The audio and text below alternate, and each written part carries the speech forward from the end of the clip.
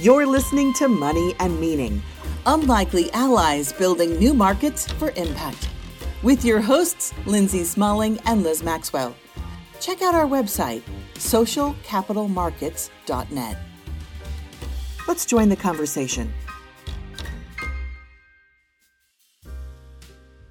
Hi, everybody. Thank you for tuning in to our second episode of Money and Meaning. So this was actually the first panel event that we've done in Philadelphia, which is an important bridge for SoCap 365 reaching into more cities across the country. I mentioned on the first episode that for 2 years now, we've been doing events in New York City, in Washington, D.C., and in San Francisco. But in 2018, we've got many new places on the horizon, including Seattle, Austin, Texas, Boulder, Colorado, Boston, Philly, and hopefully many more to come. The panel you're about to hear, I think, gives a good sense of what many of these mid-sized cities across the U.S. are looking at in bringing together a spectrum of investors with local government allies, entrepreneurs, and community members to tackle systemic problems that their cities face. You'll hear some of the panelists refer to how Philadelphia compares to places like Boston and Cleveland in terms of how different forms of capital operates in that city. Whether that's private investment, venture funds, philanthropy, government resources, etc., where there's room to improve, and what it means for an ecosystem of players to come together in a city and work towards shared goals. We've got a fantastic lineup for this panel, each representing a different form of capital, but recognizing the needs for these different types of players to work together. Collectively, they outline a broad set of opportunities that they see to build the field of impact investing, both locally in the city of Philadelphia and at large. A few times, you'll hear folks refer to Impact PHL, who is our partner in putting together this event and is doing a lot of important field building work in the region to catalyze the broader impact economy. This event was recorded at WHYY, the local NPR station in Philly, and so we want to thank our venue partners for hosting us and helping build this conversation. Let's dive on in.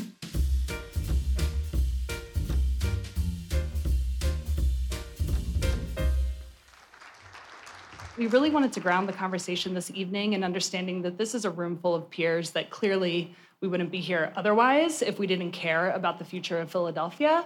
And so there are many challenges that we face, poverty, climate change, and equities, all of these things, but we also have great opportunities, new ways of thinking, new ways of collaborating, technological advances, and such. So figuring out what does a successful Philadelphia look like and how can we work together collaboratively and effectively to make those goals happen for the city that we all love. So without further ado, I'd like to welcome our panelists again and give you each an opportunity to give a brief introduction to yourself and your background and your work. So I'm Tom Balderston. I wear a number of hats. So I'm a career venture and angel investor. I came to my first Investor Circle meeting in, I think, 2003, something like that. Investor Circle is a national angel network, angel and early stage impact investing network that goes back 25 years and has invested $200 million plus in 300-ish companies, a few funds involved in that too. I'm on the board of Investor Circle, and we've recently announced that we've combined forces with Social Venture Network, which is a longstanding entrepreneur-focused organization of kindred spirits. And about 9 years ago, Cliff David back there and a couple of other folks, Jay Cohen Gilbert and Jacob Gray and I cooked up the idea of having a local network for Investor Circle. And so in 2009, we started Investor Circle Philadelphia. We have 37 members. We've made 27 investments and $13 million. We're focused on early stage, generally regional impact investments. I'm also a partner in a fund that's been closely connected to Investor Circle called the Sustain VC, which runs a series of funds, and we're actually embarking on our next fundraise right now. And my partner, Eric Chapman, is right back here. So thank you, Megan. Appreciate it. Good to be with all of you. Thank you. Sydney Hargrove with Philanthropy Network, Greater Philadelphia. We're a membership organization. We work with both grant makers and social investors in Greater Philadelphia. Have about 140 plus members. I've actually been in this position as executive director since August. That means I don't know much at all. But I'm really, really excited about the opportunity and energy around impact investing and really just reimagining what charitable capital can do to create change. And so I'm excited to be with the panel tonight. So looking forward to continuing the conversation. Thank you. I'm Margaret Berger Bradley with Ben Franklin Technology Partners. And for me, this is an extra special kind of combination of people because when I do my taxes, I'm reminded I've been an impact investor for 19 years since my first investment in the reinvestment fund. And I have that 1099, I'm ready to go, 1098. And have had experiences from my very first days in Philadelphia with a first client in the room here, working with the philanthropic world that was never ready to be thinking about this. And so extra delighted that Sydney is here representing that world and a new way of thinking. I spent 14 years with the Reinvestment Fund, which is just an outstanding example of what impact investing can mean in its most natural sort of way.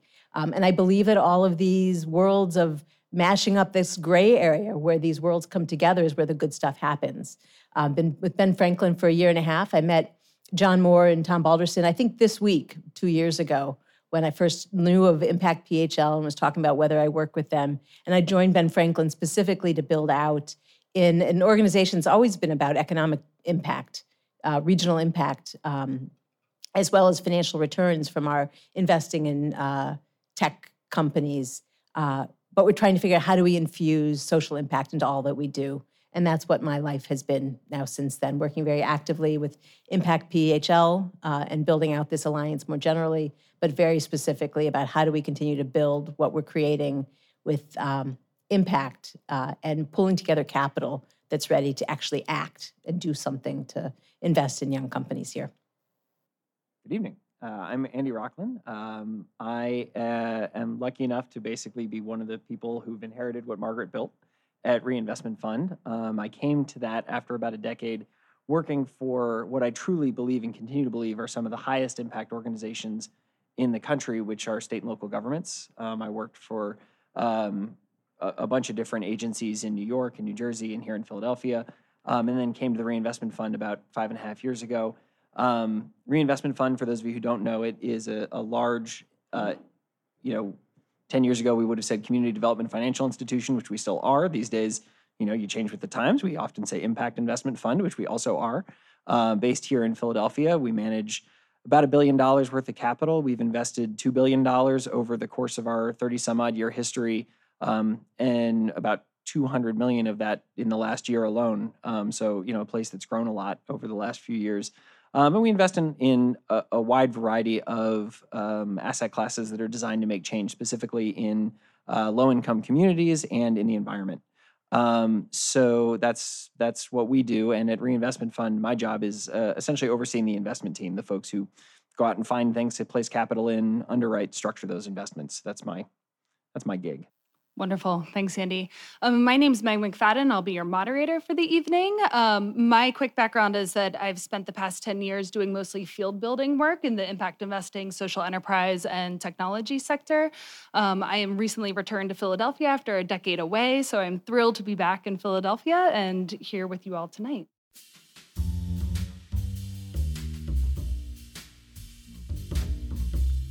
To get started on our conversation, what we're going to do is we're actually going to take the session title, How Do You Build a Successful Investor Ecosystem? And so I think when we talk about ecosystems, many of us can think about them differently. I have put a quick slide, and this is, we can talk about the ecosystem many different ways, but there's many different players and actors that need to come together to make a city ecosystem work successfully.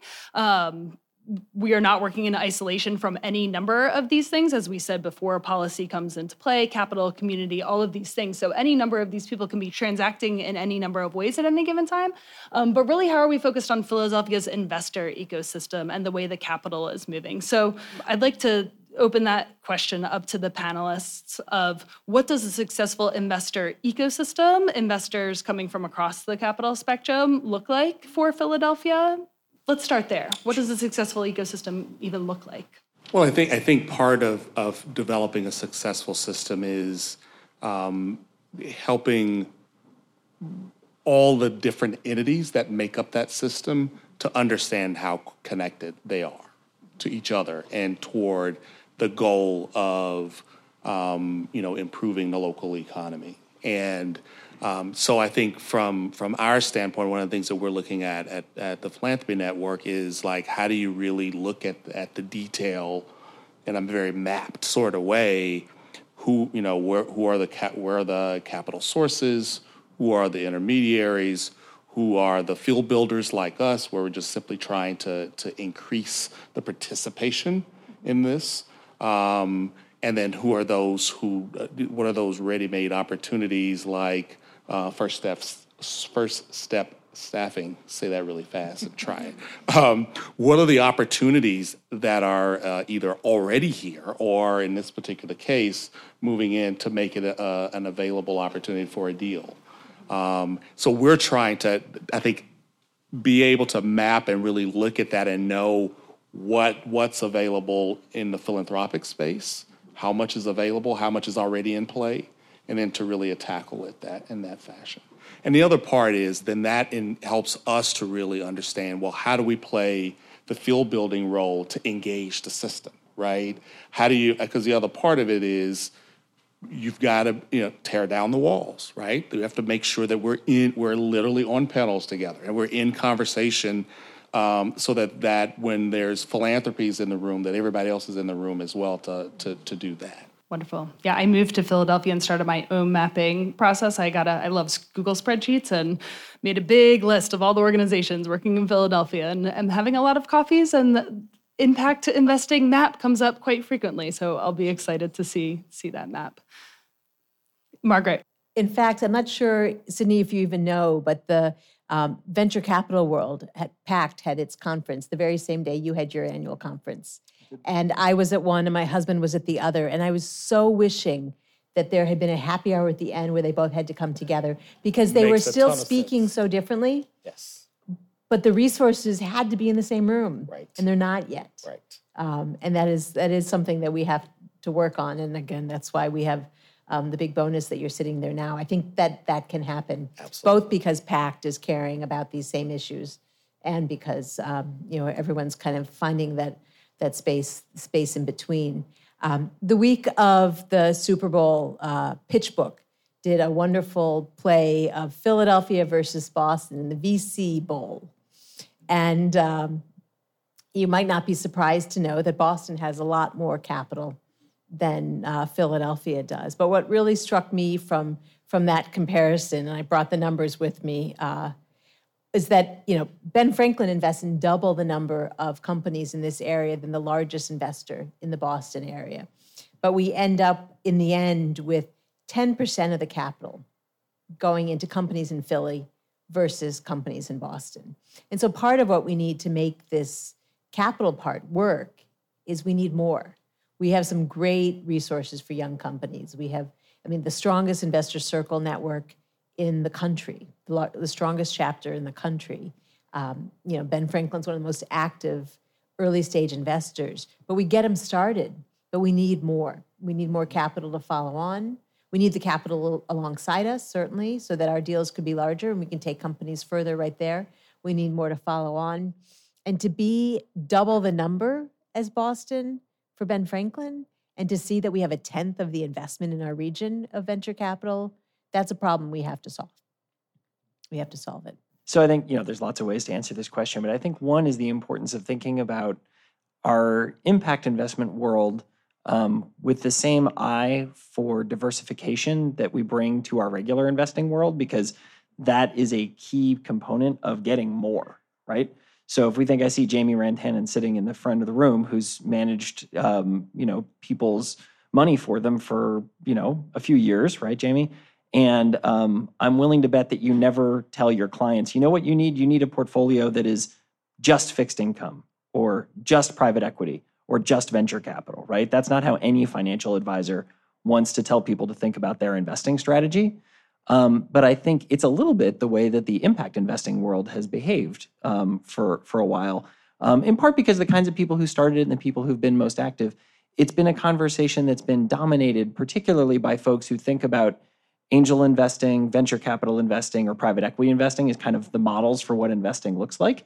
And that's incredibly important, right? Those are the special forces of the investing world. Those are the kinds of capital that go first and clear a path, right? They're incredibly important, but they're not the entirety of the thing. They're not the entirety of the financial world.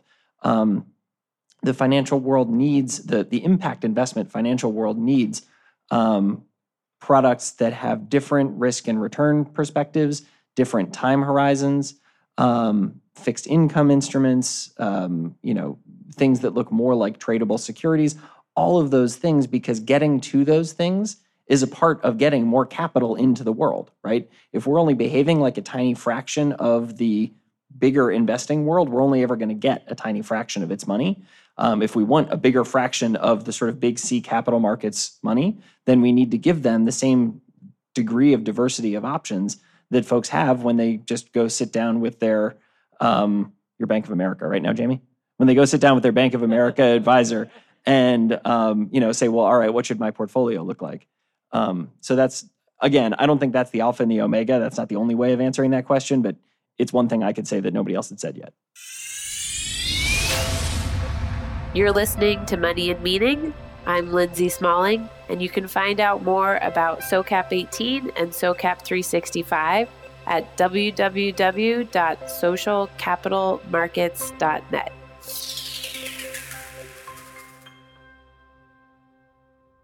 Tom, what else has nobody said yet? Well, so again, sort of tacking on, I think the products, a breadth of products, the Total Impact Conference coming up later in April is going to be talking about a breadth of products and opportunities to principally an audience of financial advisors. One of the interesting things about this First Step Staffing move into Philadelphia was that it actually represented a blend of different kinds of capital, and so that's going at the point that Andy just made.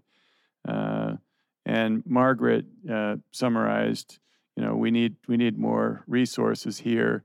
So, it would be good. We'd accomplish something important if we could add a zero to everything we're doing. So come, bring a friend, stop somebody on the street and persuade them to get involved. And we basically just need to amp this up to grow. And then we can make even more of a difference in the region here. I think we're on the cusp of getting to that. But we really, at even within a very active group at Investor Circle Philadelphia, most of the time, even when there's enthusiasm about an entrepreneur's pitch and we're supporting that company, the total amount of money that we can raise around the room is relatively modest.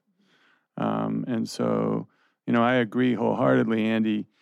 There's much more involved here than just early stage equity capital. We need to think about ways in which to layer capital in and to encourage entrepreneurs to think about a blend of capital to support their work. And we need to get them also encourage entrepreneurs to think about how to grow their businesses separate and apart from the capital question, because there's a fascination in the entrepreneurial arena with needing to go out and raise money. It is much more important to have a good, sound business plan and have a customer than it is to have an investor. And so, those things are lost in the noise about today's world. And in social entrepreneurship, there are actually lots of possibilities to raise resources and get support without having to raise equity capital. So that's another part of the messages that we need to spread. And say, to my mind, the most important thing that we can do to have a really strong impact investment ecosystem is have a really strong equity entrepreneur ecosystem. Because my own view is that being the capital is never the most important thing, and it's never the hardest thing. Being the entrepreneur is the most important thing and the hardest thing. So, my own view is whatever we as capital can do to support the growth of the entrepreneurial ecosystem will not only be to our advantage as investors, but to the advantage of the broader ecosystem as well, which I think is an extension of what Tom's saying and so important. I'm seeing a lot of nods and hearing a lot of that's true. Any ideas from the panel of immediate ways? I mean, Margaret, you talked a little bit about the support with Village Capital and providing capacity building in other ways outside of capital. What other opportunities are there for the investor ecosystem to build capacity in the entrepreneur ecosystem? I mean, my colleagues do this in a lot of ways across the region. I have colleagues who are essentially the circuit riders who travel around the region trying to be of support in the incubators and the accelerators. They hang out at the universities. They're all over the place trying to get companies that may not even know they're a company yet to grow up enough to be able to develop. I think Andy's point is really, really an important one. People are, and some of them, and Tom's as well, people get very excited about what's my pitch and how do I pitch it to an investor, and they aren't yet focusing on what it takes to grow the company and how hard Great it pitch. is. Yeah. Well, I had this, we had the same thing with the Goldman Sachs 10,000 Small Businesses program where folks would say, I need capital. And you look at their receivables, you need your customers to pay you.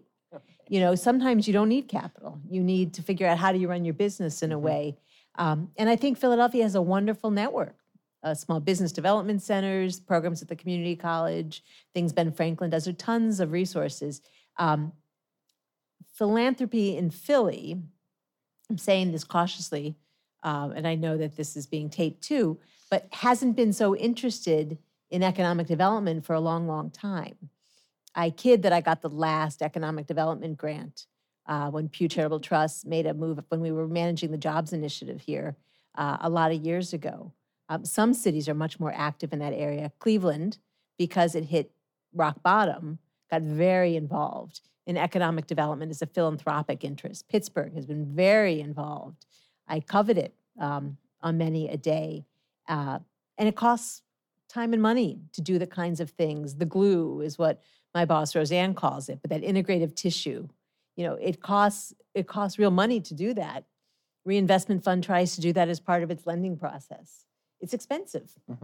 And that is a place. If we think about even the world of supporting entrepreneurs as having its own capital stack, we can do a lot with capital, but we need some grant funds to provide the kind of roll your sleeves up kind of attention that we're giving these young companies and these young entrepreneurs, whether they're nonprofit, developers or small young companies.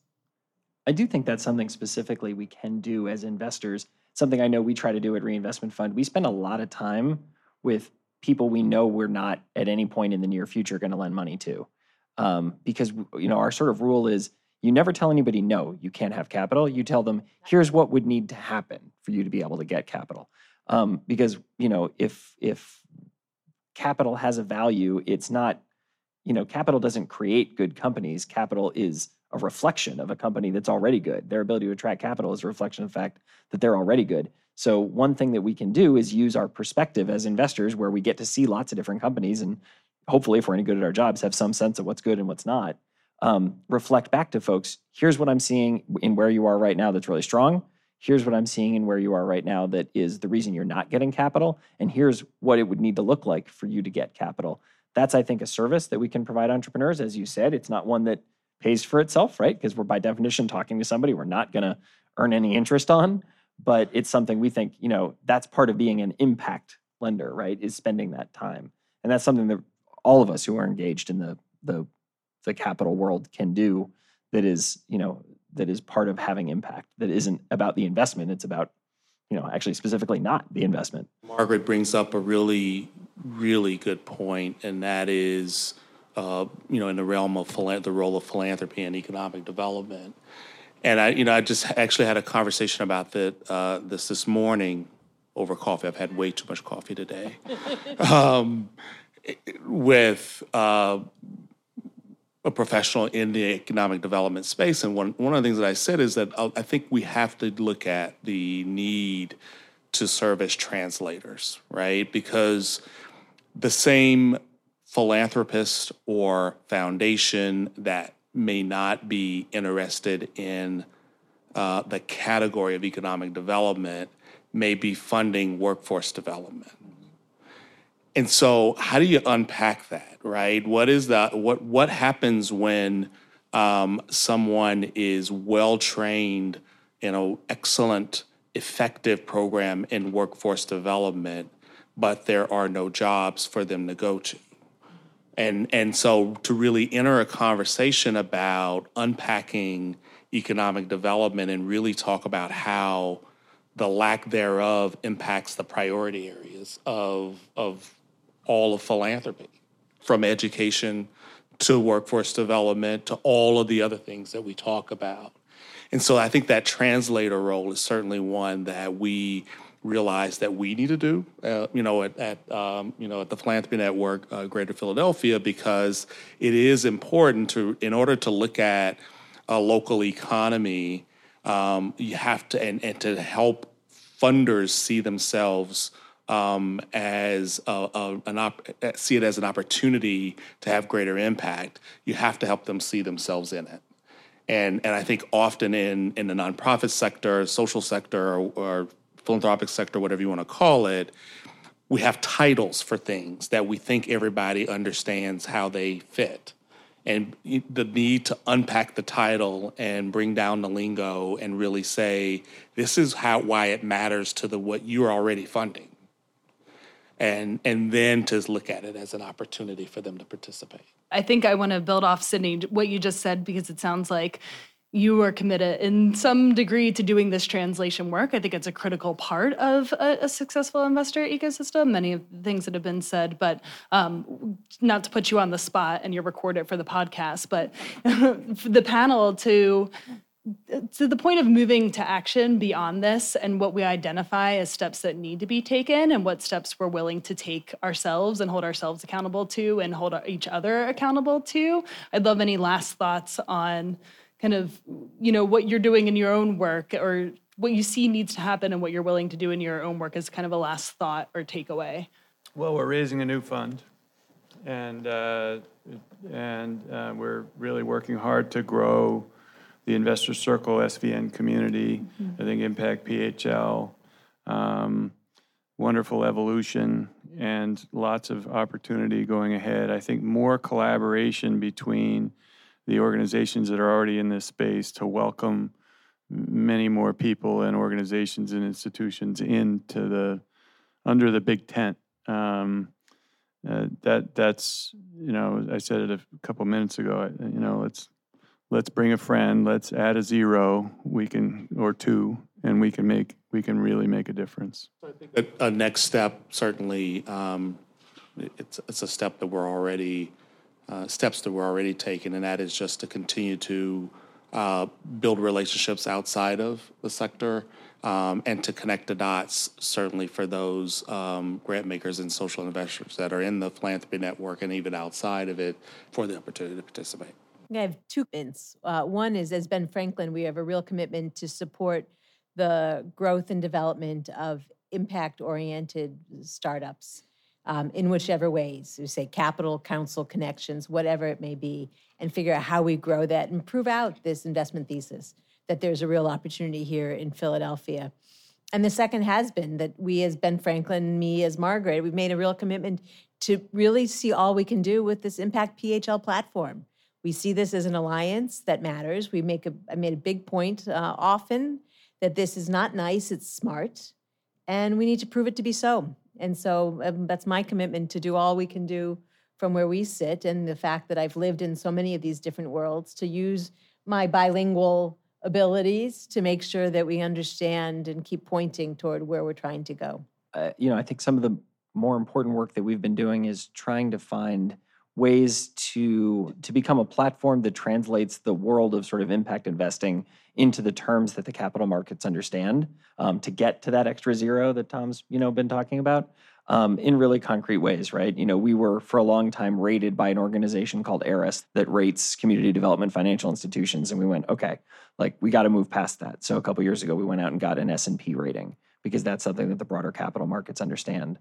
We recently started an asset management subsidiary that's a registered investment advisor so that we can raise funds that are in the kind of, corporate and legal and regulatory structure that investors understand when they're looking to be in a fund. So things like that, where we're sort of recognizing, okay, the time has come for impact investing to, be a niche, but be a niche that connects directly to the broader capital markets and speaks their language. Because let's be honest, right? They're not going to come to us. We got to go to them. You're listening to Money and Meaning. You can find out more about SOCAP at our website, socialcapitalmarkets.net, with a list of our upcoming events, including our annual conference at the Fort Mason Center in San Francisco, October 23rd to 26th, 2018. Open it up for questions to the panelists, but also reflections, thoughts, statements that you'd like to share. My name is Julie Zeglin. I'm the editor of generosity.org. And so my question has to do with something, Tom, that you said a couple times, which is bring a friend at a zero. And so that made me think of who isn't a part of these conversations, who should be, meaning who should be getting involved in investing, impact investing, philanthropy. And is it literally a matter of bringing a friend who lives on the main line and, has money to invest, but isn't? That's part of it, Julie. But I think actually it's the stories inspire, and the stories inspire people who are thinking about starting businesses, who have businesses that they realize there's a spark when they realize, hey, actually, I am running a social enterprise here, and I never thought about it that way.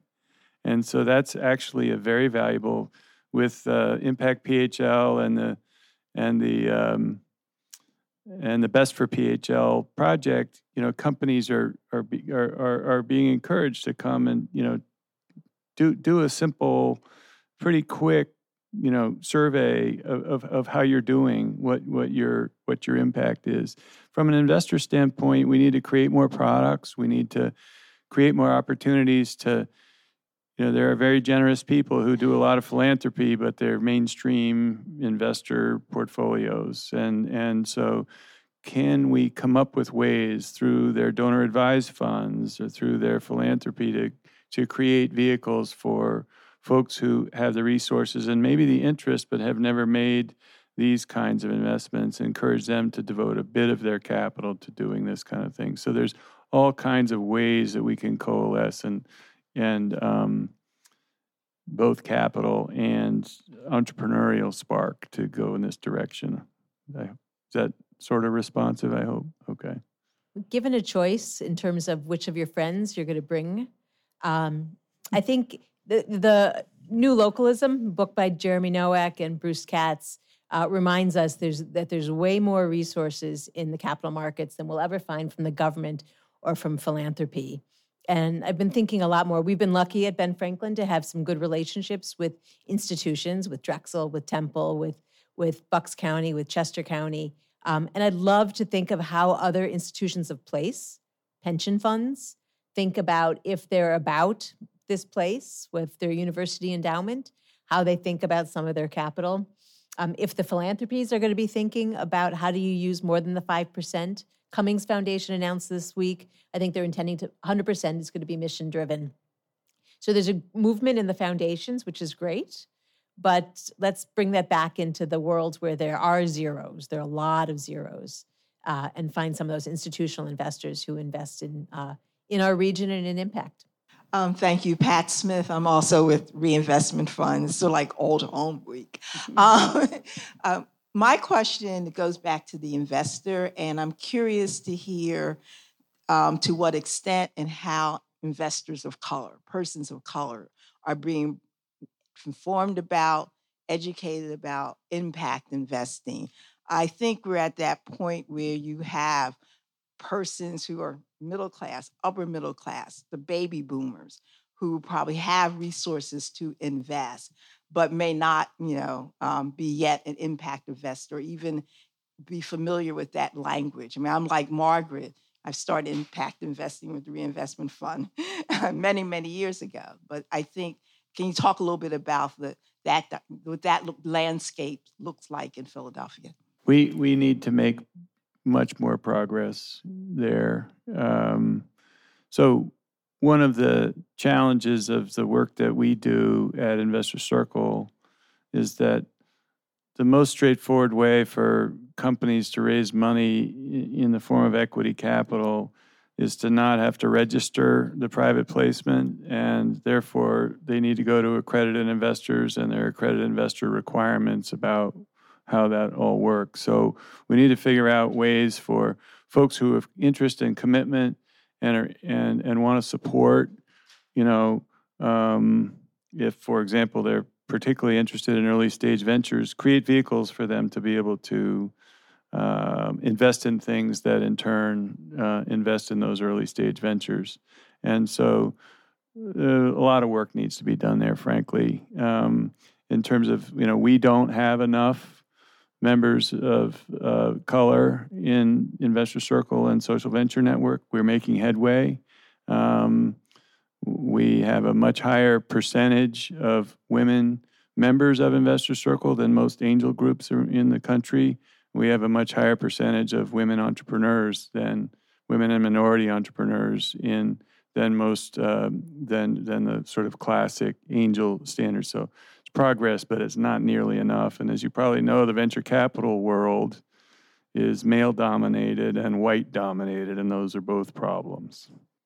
I'd point you again, and I'd point us again to this conference, the end of April, the Total Impact Conference, because part of the goal there is to educate more financial advisors on impact investing, because there's some that have been real leaders and others that have been laggards. And people with money of all backgrounds are looking for an ability to have impact. I think we're still at a place, and when I talk to wealth managers, they acknowledge that there's still more interest than demand, but they have to keep up. And I think, Pat, you've got a really great point there, is that so long as it becomes this niche, stays a niche thing, it's going to be as slow to move into the rest of America as a lot of the other. I mean, the CDFIs, a lot of these were slow to engage people of color, but the time is now. And the wealth managers that don't start to get it are going to be left behind. Pat, I would also offer as well, Rodney Foxworth, who just took over the Bali organization, wrote an article recently that I would recommend, that he warns against impact investing making a promise to address things like equity, and that we are not necessarily doing that. And so we have to look more closely at that. Otherwise, impact investing isn't living up to its purpose and intention. And then Darren Dodson, also with Illumin Capital, is partnered with Stanford, focused on implicit racial and gender bias. And they're also doing a lot of interesting work in taking investors through a journey to recognize their own biases. So.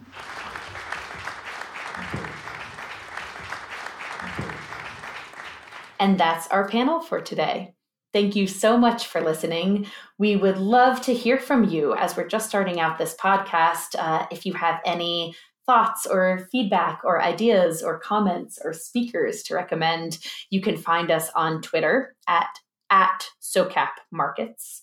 We use the hashtag SoCap365 to talk about our year-round series, and hashtag Money and Meaning to talk about this podcast. You can also find upcoming events on our website at www.socialcapitalmarkets.net. And there's information on there about our big annual conference in San Francisco, which is October 23rd to October 26th.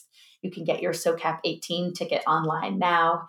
And stay tuned for next time. We'll be interviewing our first series of unlikely allies in the impact marketplace. So look forward to hearing from you all and talking to you then. Cheers.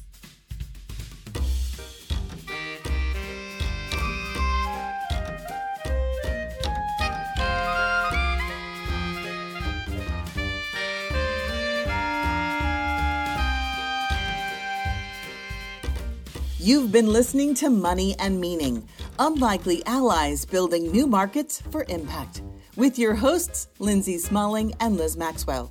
You can subscribe to this podcast on Apple Podcasts, Google Play, Spotify, or wherever podcasts are heard.